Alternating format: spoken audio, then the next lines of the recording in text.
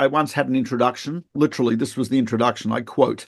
Guy said, this is Rabbi Becher, who's from South Africa and is usually pretty good. And he sat down. Well, first of all, that was insulting. I'm not from South Africa. I'm from Australia.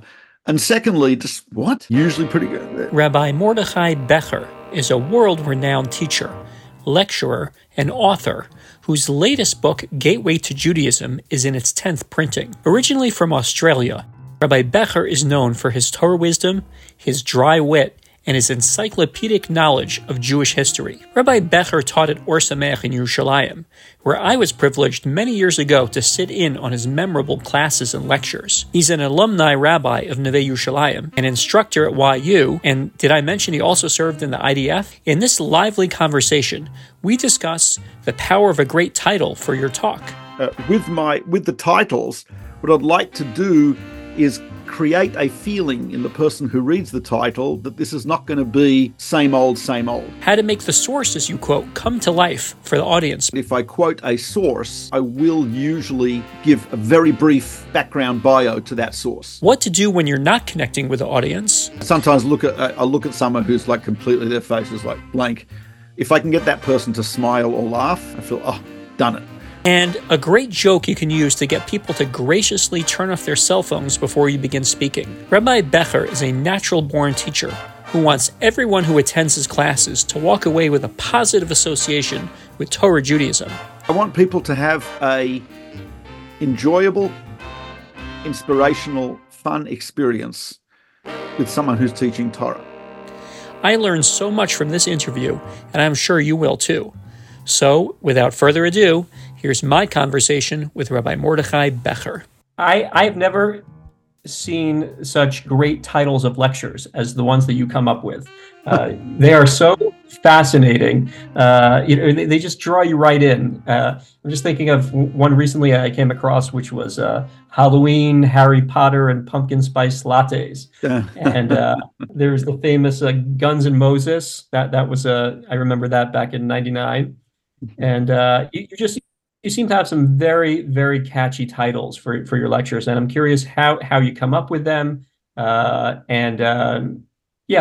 start with that. How do you decide on a title? Well, I've got to say, my mentor in titles is Rabbi Avram Rothman, who is the rabbi of Aish Community Shul in Thornhill in Canada.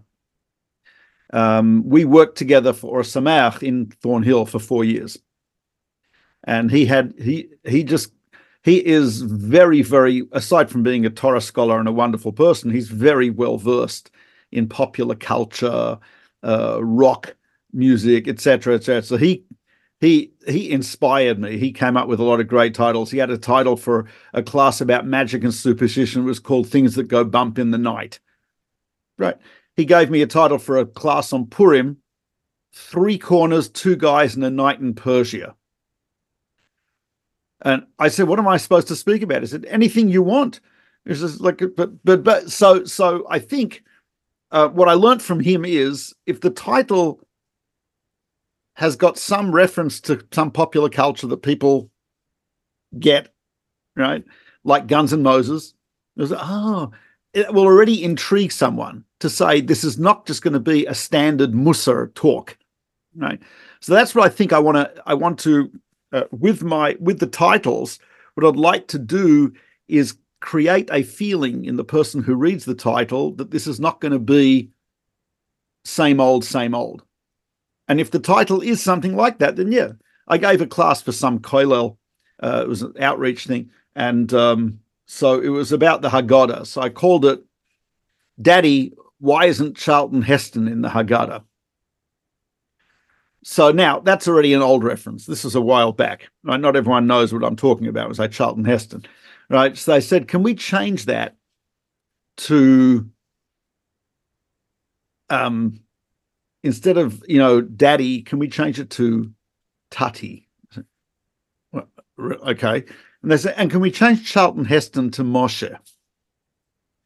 And then then in the end they took out Daddy and they wrote Charlton. Why isn't Moshe in the Haggadah? So now that's just standard. You know what I mean? So they they took the teeth out of that title. Titles can be very important. I gave a class, I was in Brookline, Massachusetts a few weeks ago.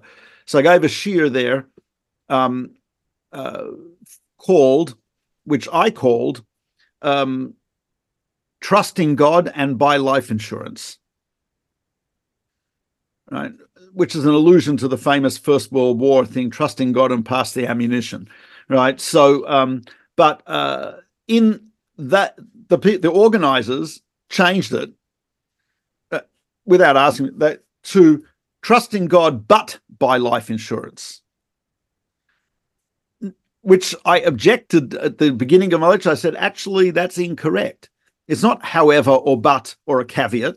I said there's no contradiction between trusting in God and buying life insurance. That's why I had and as opposed to, so to be careful about title, I think it's important. I remember Rav Nachman Bullman Oliver Shalom, who was an Or Sameach, was asked to give a talk on suffering. So he told him, "Yeah, I'll talk about." I forgot the title. The subtitle was "A Jewish Approach to Suffering." The organizers wrote "The Jewish Approach to Suffering." Rav Bullman spent the first 10 minutes of the lecture explaining why this is not it's a. I'm not claiming I'm the Jewish approach to suffering. It's one of the Jewish approaches up. So I think two things I would like to portray accuracy in the title. And secondly, maybe more importantly, I want it to be something that will spark a person's interests and to realize it's not, etc. Right? Especially if I'm giving a class for women, where I pretty much I don't speak differently, men or women, it makes no difference, right? But I try to be a little more careful that the title should not be one of these generic. I was in Israel, just got back Sunday, so I spoke in Givat Ze'ev for women. So I said to my daughter, who organized the class, I said, "So what do you want? Lashon hara, shalom bayis, chizuk, or maybe technology." So she knew I was joking, right. my daughter. But right. I stay far away from that type of stuff where in the person's mind, as soon as they see the title, it's same old, same old. Already turn them off before they even come. They may not even come. The titles are really so intriguing and so catchy. Do you ever wonder that maybe they overshadow or, for lack of a better term, disappoint the audience when they end up hearing something a little bit, it's got obviously more token than Harry Potter and Halloween or, spice lattes and things like that. Does that ever cross your mind? Is that an issue that you think about? No. And I in my experience, I don't have any scientific evidence for this, but in my anecdotal experience, I don't think that's the case. That hasn't happened. I'll tell you what, if I could rant for a minute or so, one of the things that really annoys you, when you talked about disappointment, is when the person introduces a lecturer. So two types of either they could give you the facts. Teachers here did this, which is, I think, ideal. Because that way it gives the person an idea, okay, why should I even listen to this guy? Okay, he's got this and this credentials and this experience and so on. When a person gets up and gives the intro, sought after lecturer, meaningless, stupid, right? Famous, right? Come on, right? They're already here. You don't have to hype, right? The more you hype, the more chance there is of disappointment. If you just say, teachers at Yeshiva University, rabbi for Nevei Yerushalayim alumni, etc., then fine. Okay, right, well, fine, right. But if you start to go, funniest rabbi I've ever heard, great. What seriously? That means it's just like people don't think, right? They're setting up for disappointment and failure because based on right, it's like the opposite end is a terror. I once had an introduction. Literally, this was the introduction. I quote. Guy said, this is Rabbi Becher, who's from South Africa and is usually pretty good. And he sat down. Well, first of all, that was insulting. I'm not from South Africa. I'm from Australia. And secondly, just what? Usually pretty good. That's the opposite extreme. But again, the only time there is I don't think the topics give a chance for disappointment, right? Unless you don't talk about what the topic said. That's a problem, right? In other words, if the topic said, Jewish approach to combat ethics, and instead I talk about, shalom bayis, actually they're related, but if that's disappointment, right? But if I do talk about the topic, I don't think that's a problem. Uh-huh. And so how much time do you put into a topic title? That's I don't really have an answer to that. I'll tell you why, because certain things which I've researched and learned and spoken about, right? But there's a precise topic which I haven't spoken about, but I've researched it. I've got stuff on it. So sometimes it takes me very, very little time to put it together, because maybe it's a subject that I've studied and so on. If it's something which I haven't thought about or studied, that will take me a significantly longer time. But you said you're interviewing veterans. You should have introduced the adjective a grizzled veteran. I am a grizzled veteran, which means I have actually, discussed and talked about many, many topics over the years. So I guess as time goes on, it takes me less time to prepare because, I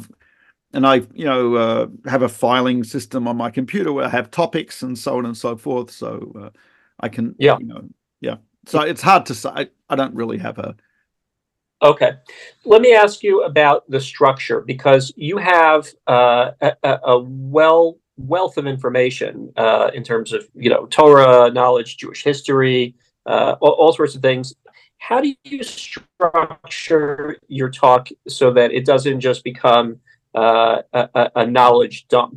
How do you, is there an arc to it? Is there how do you intersperse the stories and anecdotes and humor in between the facts? Is there a specific structure that you try to follow?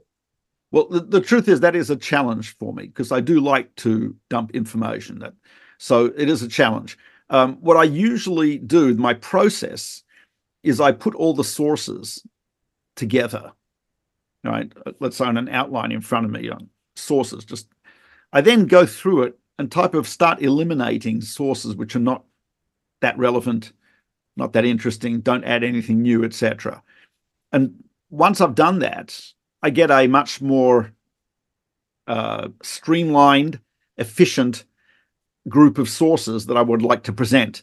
In other words, I've tried to eliminate. It was my initial desire is massive information dump, download into your head, right? And what I do is by going through those sources and eliminate, that's not going to add, that's repetitious, etc. I start cutting things down.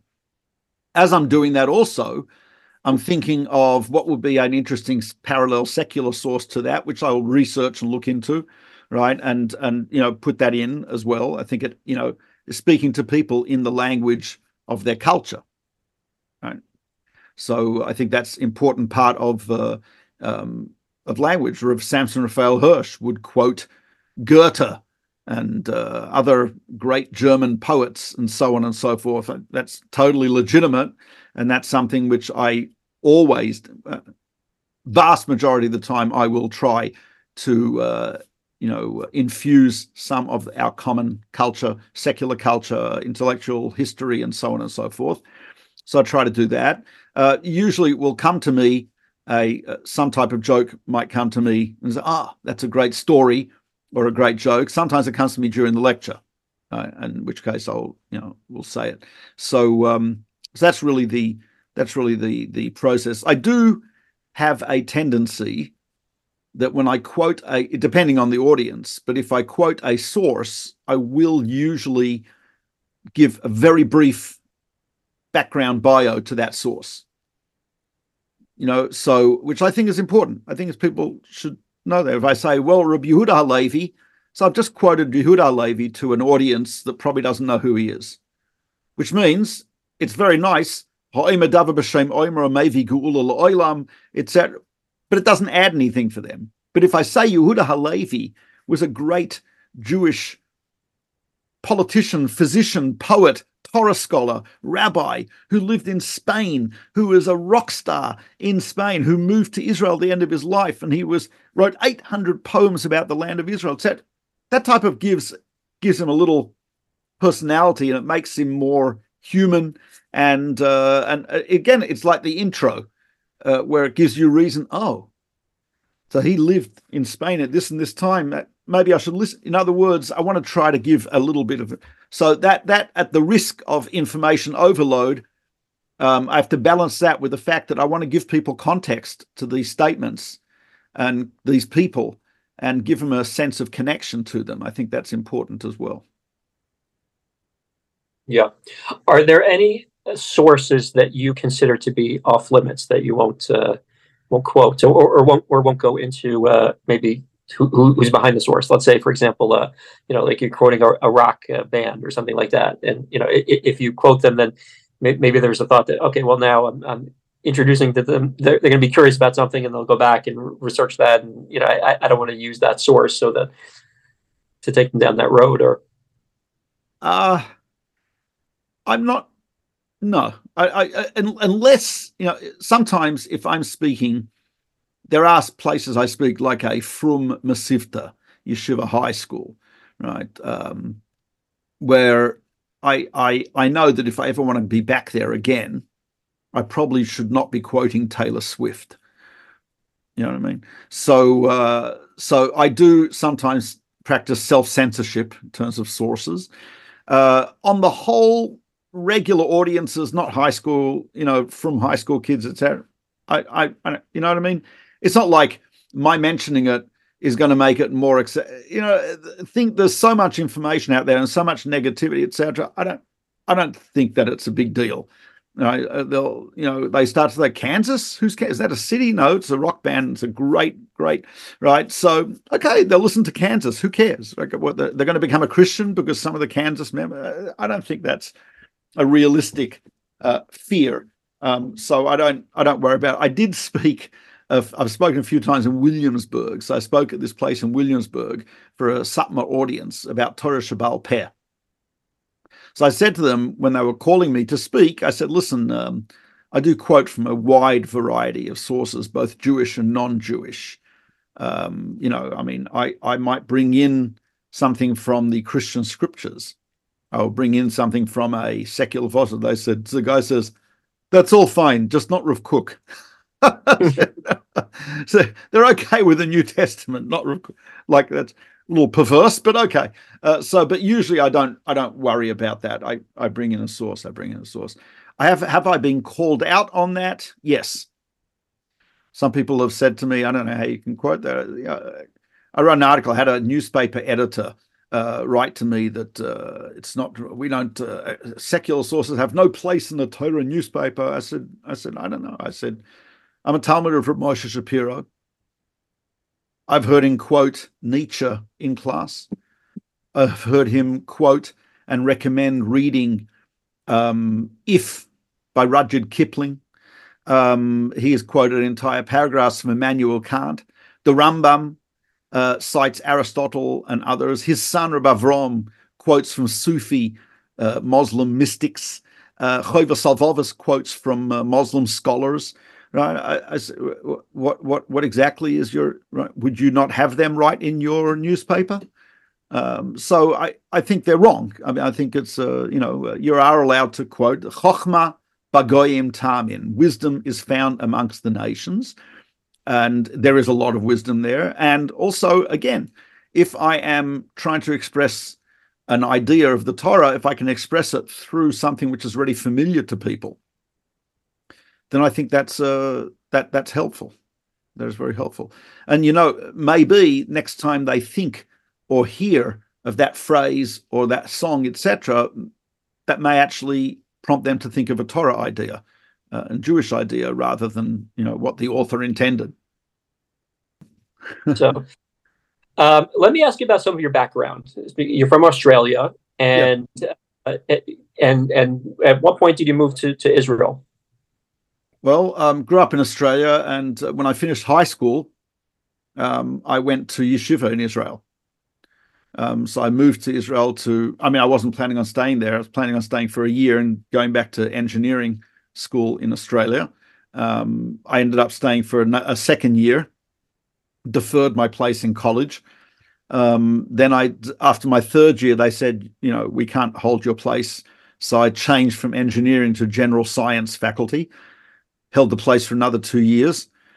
After 4 years, I said, listen, don't think I'm coming back. So I stayed in Israel, was at Yeshivas Itri, and later on, that's where I met some of my Reb Shlomo Fisher, Oliver Sholem, and Rav Asher Rubenstein, and amazing Rebbeim and close friends I'm still in contact with today.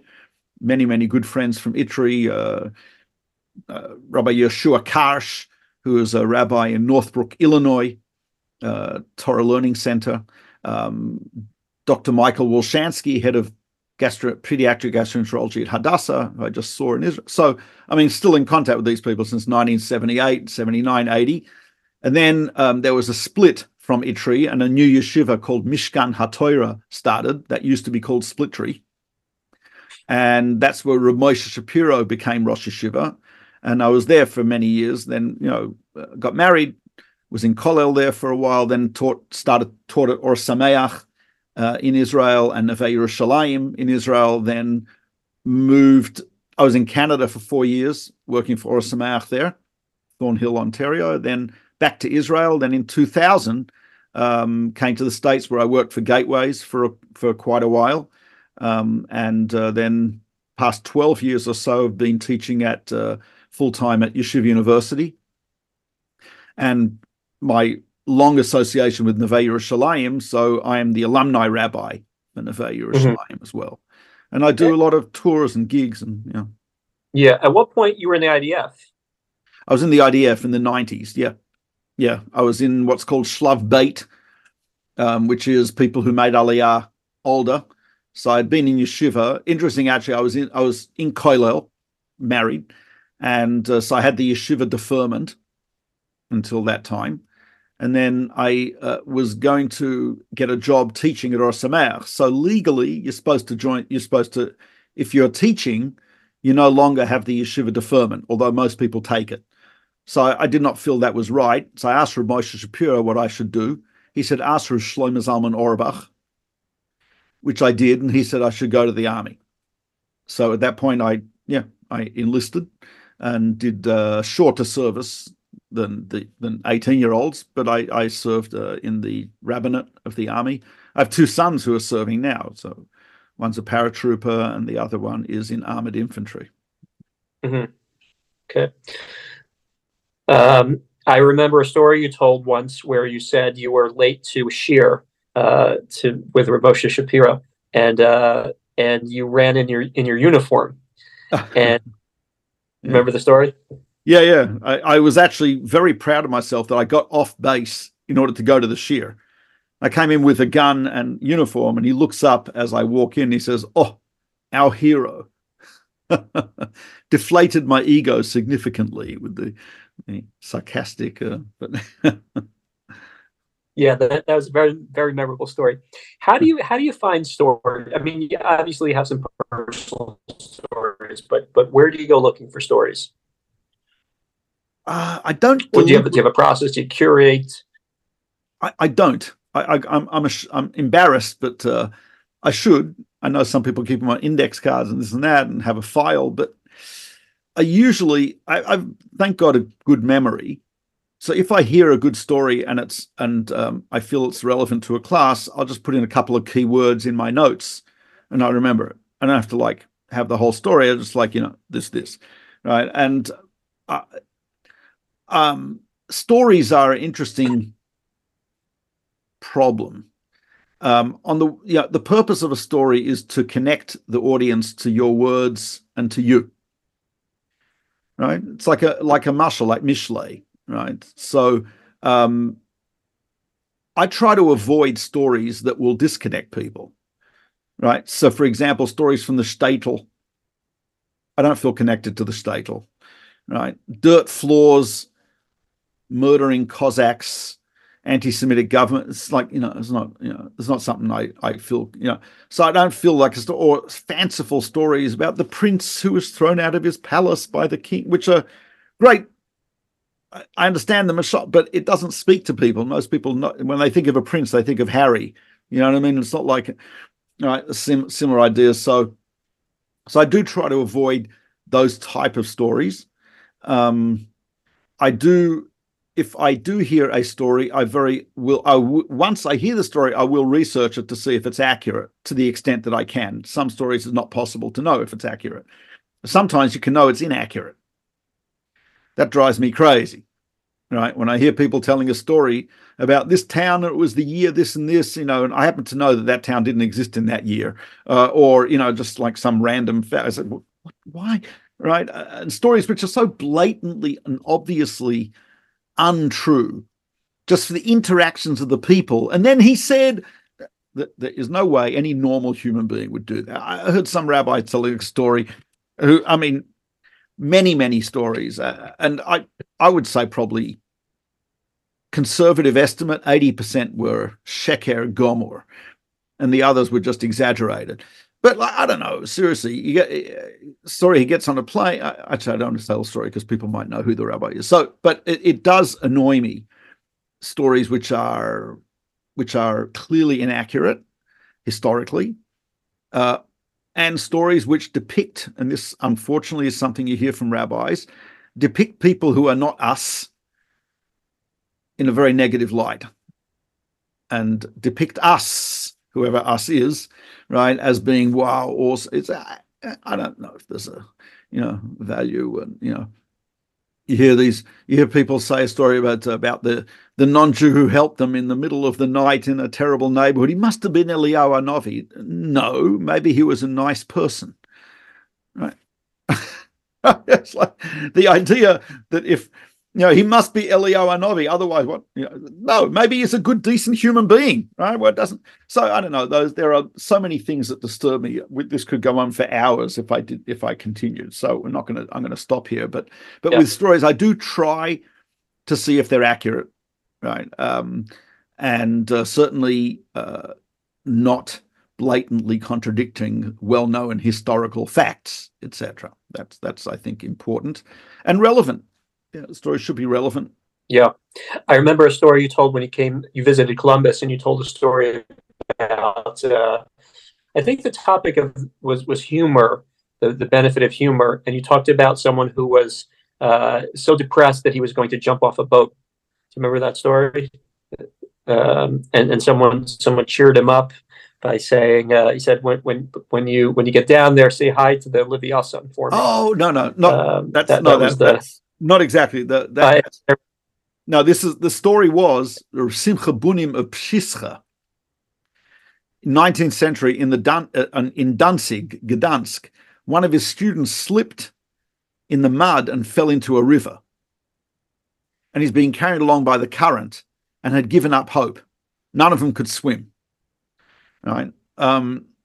So as they're running along the river near him, who's just being carried away, Reb Simcha Bunim yells at the guy in the river. He says, "Give him grist to Leviathan, give regards to the Leviathan." And then the guy, something changed, and the guy started thrashing around and actually got close enough to show they could pull him out. So that's actually mentioned in a couple of Hasidic Ramatayim Sofim, and also in Siach Sarfei Kodesh. And there's a third source, I forgot the third source, which Rav Simcha Bunim understood that Ki b'simcha seitzeyu, Pasuk says, you'll go forth with joy. He says, I understood it literally. When you have simcha, you can get out of anything. I saw yiush, I saw despair in this guy's mind. I saw on his face that he'd given up hope. I figured if I can inject a little bit of happiness, one neuron will say to the other, dude, that was funny. That will save him. He can save himself, which is actually what happened. Yes, that's the story. Yeah. Yeah, that was an amazing story, and it was very memorable. When you speak, every speech probably has its own purpose and goal. But do you have any overriding goals for when you speak? Are you trying to transform, uplift, educate? A combination of the three? Yes. Yeah. Well, a few things. Yeah, I ultimately I see my goal is to teach Torah in a way that will be relevant and inspiring and entertaining. But my primary goal, teach Torah. If I give a class or a talk or a short speech, etc., first, I feel it's a requirement that it must have enough content that a person will have to say Birchas HaTorah before they listen. I don't mean from a technical halachic perspective, but to hear someone give a speech, even if it's 5 minutes, if he's a representative of Judaism, Torah, a rabbi, and that speech, you wouldn't, if you did not say Birchas HaTorah, you'd be cool. I find that a travesty. Right? So my prime goal, teach Torah. Right? That's number one. I would say I want people to have a enjoyable, inspirational, fun experience with someone who's teaching Torah. So even if they don't remember the content, and they'll have a positive experience with someone who looks like me, like a yarmulke, beard, etc., which is a good thing. I think that's something else. So my prime goal is teaching Torah. Sorry, prime directive. Oh yeah, as in Star Trek. Yeah, prime directive is teaching Torah, right? And there are many other components in it. You know what I mean? Right, it depends who I'm speaking to also as to what the goal is. Yeah, that's very much dependent. Yeah. How often are you given a topic versus given the license to select the topic yourself when you speak, when you go on lectures? Most of the time, well, it's a bit of a hybrid. In other words, I have a list of, let's say, 350 or so topics, which I will send to the location so you can choose any you want. All right. So it's possible that what they want is not on the list. Right. It's unlikely, but it's possible. Right. In which case, then I will, say, if I have time, okay, I'll prepare a new class on that subject. But usually it's something that's on the list, but I usually let them choose. But first of all, I assume that the locals know the audience better than I do. Right. So they may know, but not always true. Not always true. I recently spoke at a school for the 12th grade and then for the 11th. So they chose a great topic for the 12th graders, which went extremely well. The topic they chose was, why are there so many mitzvot? Right, which is a good topic. It spoke about the details of halacha and so on, very entertaining, very informative, etc. Explains halacha, Gemara, etc. in one shot. The second topic, which they said for the 11th grade, was, do I have to take Medrash literally? Now, the answer is no, but I elaborated on that. But it is a topic, but it's usually a topic which is maybe for a little more advanced group. It's not something that 11th graders are thinking of. It's a strange Midrash. Do I have to take that literally or not? So I should have. Sometimes I feel that I should, and I do try to do that. Feedback. We have a conversation. This is a topic, like, for example, I spoke, again, this was another place I spoke at Malava Malka for women. They wanted me to speak about some classic woman's topic. And I said, no. I said, when I speak to women, vast majority of the time, I will refrain and avoid classic topics that are always given to women. Because they're always given to women. Why? What, they're not interested in other stuff? They're interested in lots of other stuff. So I insisted on a different topic. I said, choose a different one. So he chose from my list. And it was not Lashon Hara, Chizuk, Tznius, Shalom Bayis, or technology. It was none of those. None of the above. You speak to so many different types of people, so many different backgrounds, ages, genders. How do you connect when you first meet a new crowd? Do you have, is there anything that you specifically do to try to connect with them? If you're meeting people for the first time, when you're speaking to a new audience? Yeah, I think opening with some type of joke, story, right, remark of a local character, etc., I think is very helpful.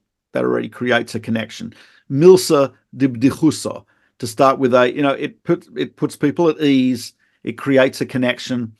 So, depending on who the audience is and what I will say, maybe if it's a high school, I might say, well, thank you everyone for coming. Oh, I forgot you have to come. Okay, but so they'll right, yeah, they have to be here, so etc. So a little bit of a connection. I understand that you don't want to be here and you were forced to come by because otherwise it'll whatever.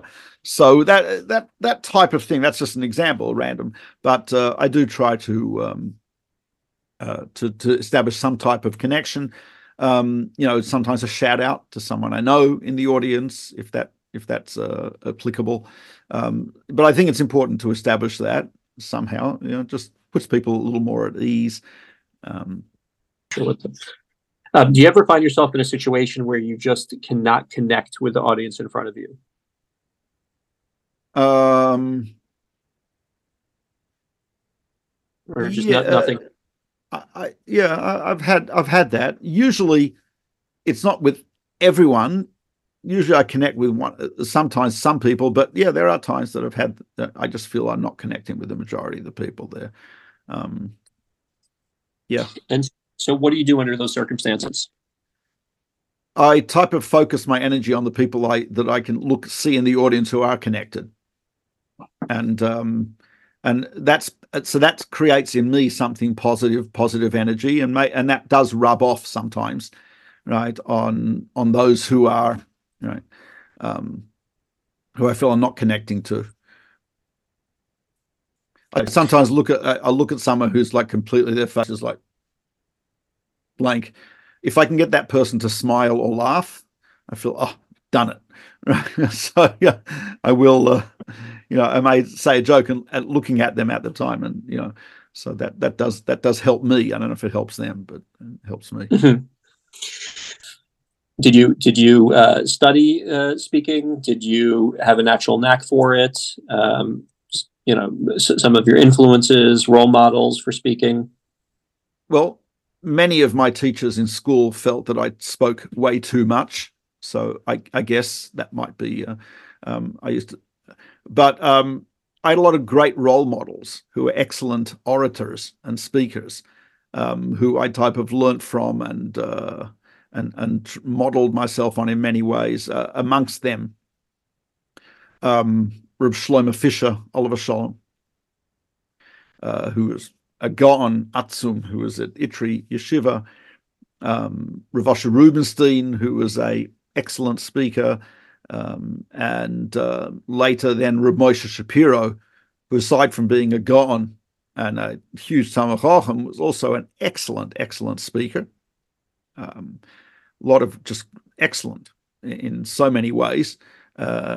His language was clear. He's excellent speaker. Another two people that I used to listen to when I first started, I used to listen to Rav Natan Lopez Cardoza, excellent speaker, and Rav David Gottlieb of Or Sameach. So these are people who I listened to and were very helpful in cultivating a speaking style. And I can't say I've imitated any of them, but I've incorporated stuff from them. One aspect of speaking, which I don't know where I got it from, but is an aversion to sermonizing and an affinity for speaking normally, like a normal human being, right? Which I type of like, there were some people who inspired me by turning me off what they were doing, right? No, it was negative inspiration. Oh man, that's like, I can't listen to this, right? Someone who shouts at me, someone who sings songs right, things to me. Someone who speaks in a very formal, stunted style, right? In the classic sermon style, which to me, I think just turns me off. I don't know if it turns other people off, or maybe just turns them to sleep. But that is something which, again, there were people who inspired me not to do that. None of the above. They were all positive inspirations. But I would listen to certain people and say, there's no way. If I ever speak like that, shoot me. Right. So I think normal speaking, natural speaking, I think I might call it conversational tone. I think is at least something which I don't strive for. That's how I talk. Yeah. Let me ask you about because you've been speaking for so long. Not today. I mean, for the history of your speaking. How has attention spans affected the way you speak? The today's attention spans. It's difficult to know. I don't have any empirical data on attention spans, and I was told that there is not a lot of evidence that attention spans have gotten shorter. I don't know. Again, I got a son who's a statistician, and my wife is a teacher in educational psychology and stuff like that. So they both seem to think that there's not statistical evidence that attention spans have got shorter. So all this is anecdotal. But I would say, in terms of my college students, at least, I think I'm continuously in competition with their devices. So they may have a great attention. They might be able to look at their social media for hours. That means a great attention span. But the problem is they're supposed to listen to me for the next 45 minutes, right? So that's a huge issue, is the competition with people's devices. I assume there's a higher degree of that competition with college students than with, let's say, more mature audiences. But it's still a matter of competition. You often in an audience, again, not on Shabbos, but all those happen on Shabbos, but where people are, they're not with you because they're on. So that's not because of the attention span per se. That's because of distraction, and I think we are very distracted. That appears to me to be a major issue of distraction. But I think if the subject matter is interesting to people, and you are not only informative but also somewhat inspiring, and possibly also, I don't aim for inspiration, but somewhat entertaining, then I think people have the ability to listen for much longer than you'd imagine. Yeah. Mm-hmm. And do you ask people to turn off their phones before you begin, or how do you deal with the competition? I sometimes do that. Yeah, usually the person introducing will do that. That's very common nowadays. The person introducing will ask people. I sometimes steal a line from my good friend Rabbi Jonathan Rietti, who's someone you should probably interview, who will tell people, please put your phones on silence in consideration of those who are sleeping. So that gets a chuckle, and it's unfortunately true. But anyway, so yeah, I sometimes ask that. Yeah, but usually I'll let the person introducing does that. I don't do that with certain audiences because it just it puts me in the mode of being the teacher, disciplinarian, etc. So if I'm teaching at a high school or something like that, I'm not going to say anything like that. Right, and let the teachers take care of that type of stuff. That's not my job, and I don't want to be associated with that job. I was recently at a beginner's service in Aish Thornhill with Rabbi Rothman. I was there for Shabbos Shuvah and Yom Kippur, this last Shabbos Shuvah and Yom Kippur. The beginner service were non-frum. Like we had, I don't know, 50, 60 non-frum. There were people in there with phones. Yom Kippur. It's like, I'm not going to say anything. So, yeah. Have you ever received any negative feedback besides, let's say, the sources that we talked about earlier? Have you ever received any feedback? People saying like that's not what we were expecting, or what would be some of the situations where you didn't meet expectations, and where did you see maybe that there was a disconnect from the beginning? Interesting question. I don't, not to say that there hasn't been, but I don't remember. Negative feedback that I've gotten has not been of that type. The negative feedback that I've gotten has not been that I didn't address the topic, but not usually, but when it's happened, has been things like they object to something I said. Right? I gave a talk about Maharal, in which during the course of it, I mentioned that I did not believe that he made a golem. Someone said that's apikoresis. I said, which one of the Yud Gimel Ikrim did I transgress? Did I, no, they can, So I've gotten apikoresis, claims. I've gotten from some crowds that I'm a Zionist and hence denier of all the Gedolim. I say, look, I am a Zionist. I agreed that the Satmar Rebbe would not agree with me, right? But it's not like I have no Gedolim on my side. Like everyone agreed with the Satmar Rebbe? No, right? So I've had that a few times. People objected to things that I've said. Maybe once or twice, I think I've had people say that I didn't address the issue that was on the topic. But I think that was because they maybe misunderstood the topic. I don't think it was, hard to prove, but I don't think they've had that. But the objections I've had is usually to the content, not to, you didn't address the issue that you set out to address. I have had some constructive criticism. It was excellent. I was in Dallas a little while ago, and someone made actually a great point that I'd left out one of the primary ideas in my Dvar Torah, and he was right. I type it. It does happen.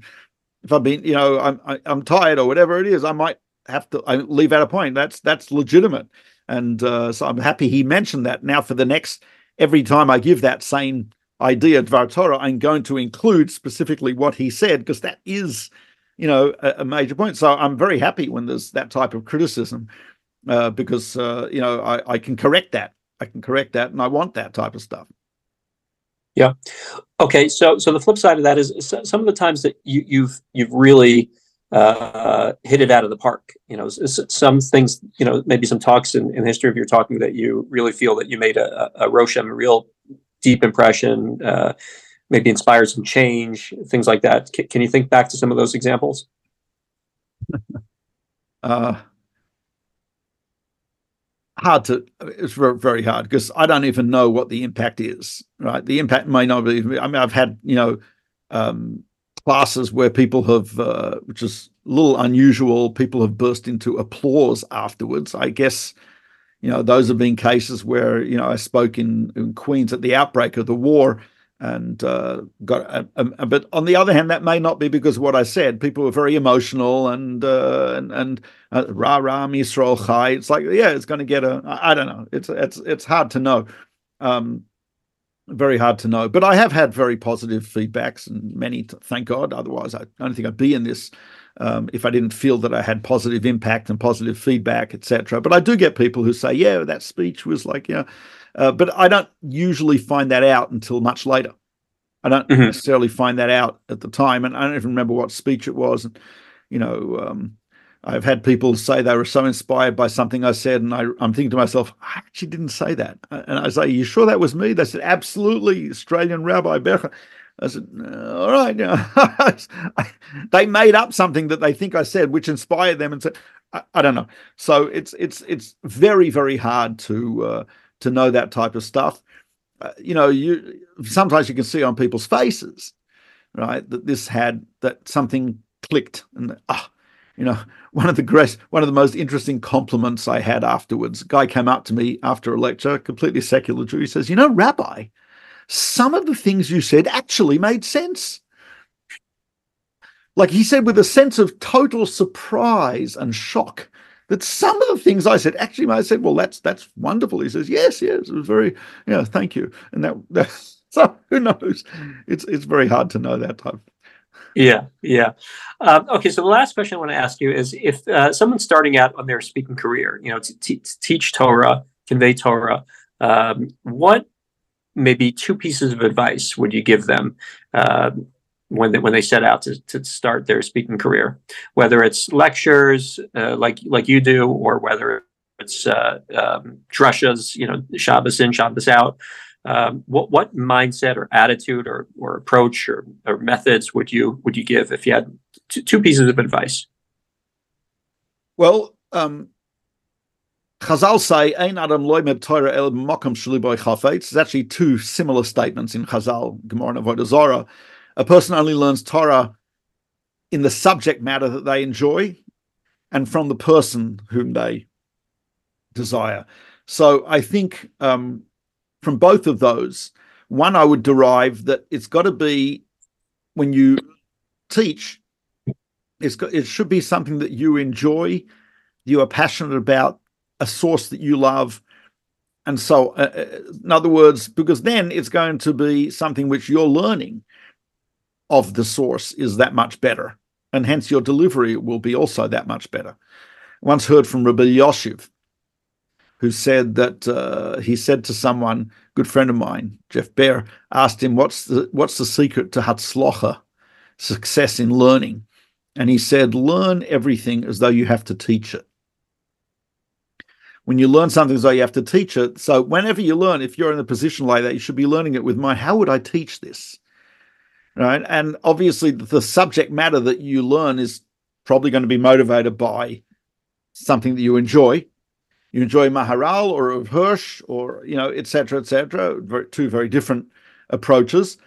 I wouldn't minimize. I wouldn't restrict myself to just only to try to get a variety, but that'll be one thing. And secondly, that they should also, since a person also can only learn from someone they desire to learn from, you should try to make your learning something palatable, yourself. Your learning, your teaching, your speaking, that people will enjoy. Right? I feel it should be a enjoyable experience. I remember speaking at some large event on a Shivasar B'Tammuz.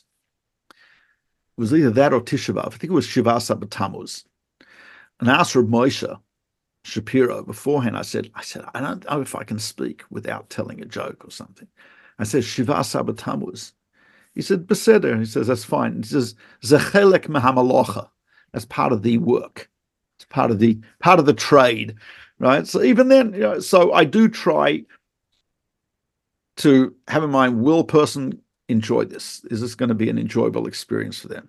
So those are two pieces of advice that I think I could probably say with confidence, because both of them I think are from Chazal, so I'm okay. So good to speak to you again. The best with your family, and Hashem should watch over your children. And Thank you. You've been listening to The Maggid Method, and I'm Daniel Steinberg. There's a secret that great public speakers know. Did you know there's a method for cutting straight through to an audience's heart, grabbing their attention and holding it, and making a memorable impact with your presentation? The best speakers in the world utilize it, and now you can too, every time you get up to speak. Download your free Maggid Method of Public Speaking template at maggidmethod.com, maggidmethod.com. The Maggid Method will teach you how to find your authentic voice, craft meaningful presentations, manage people's attention, and build unbreakable bonds with your audience. Go to maggidmethod.com and download your free copy now.